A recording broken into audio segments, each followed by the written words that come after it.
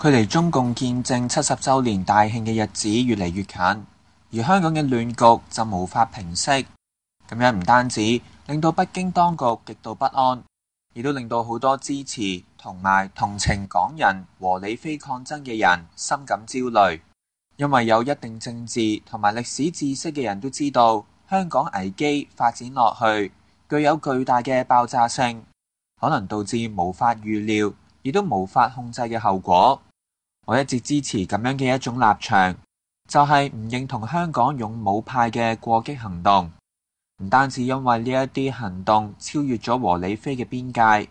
亦都令到太多港人承受咗太大風險。更加不容否認嘅係，勇武派青年入邊有一種非常危險、極具破壞性嘅所謂攬炒意識，亦都就係梁文道點破嘅玉石俱焚意識。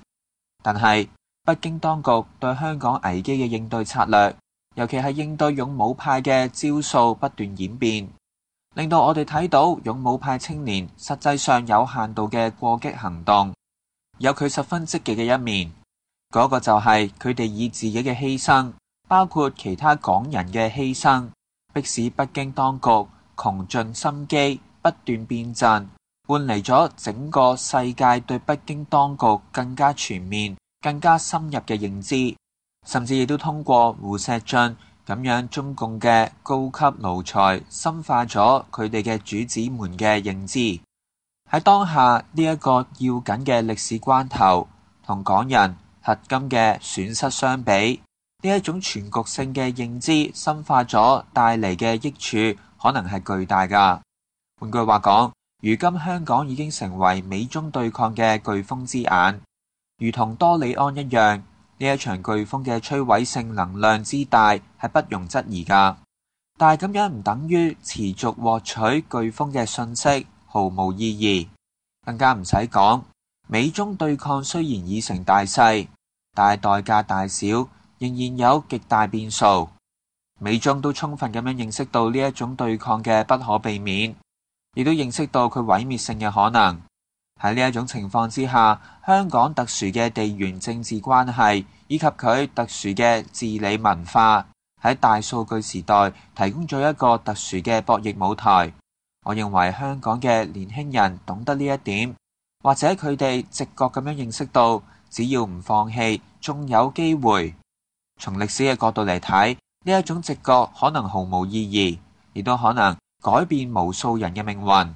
假如1914年6月28日嘅薩拉熱窩嗰個行刺嘅塞爾維亞青年未得手，人類會唔會免於一次大戰呢？呢一個係無法回答嘅問題。但假如喺1940年9月7日到11月3日，德國對英國嘅轟炸入邊，冇幾千年輕駕駛員嘅犧牲，英國就好可能淪陷。所以先至會有丘吉爾嘅嗰一句名言：喺人類戰爭領域入邊，從來都冇咁少嘅人對咁多嘅人做出過咁大嘅貢獻。係咁嘅話，香港嘅勇武派嘅歷史角色會更加接近嗰一個刺殺費迪南公爵嘅青年，定係迎擊德國轟炸機嘅駕駛員呢？我認為佢哋有後者嘅機會。我嘅理由係呢一個信息時代嘅技術條件對佢哋成為後者有利，正如當年嘅航空技術為嗰幾千個青年駕駛員帶嚟咗拯救英國嘅機會一樣。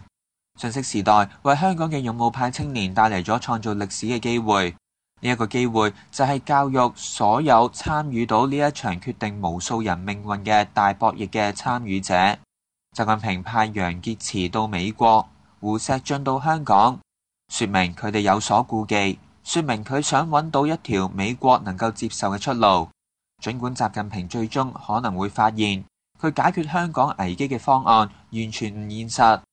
但係咁樣嘅過程依然非常重要。呢一個過程唔會將壞人變好人，但係就可以令到更加多嘅好人有更加多嘅時間同埋信息應對未來嘅大變局。由大局嘅角度嚟睇，香港勇武派嘅堅決抗爭唔單止為此創造咗機會，亦都或者會令到北京當局避免咗最愚蠢、最野蠻嘅錯誤。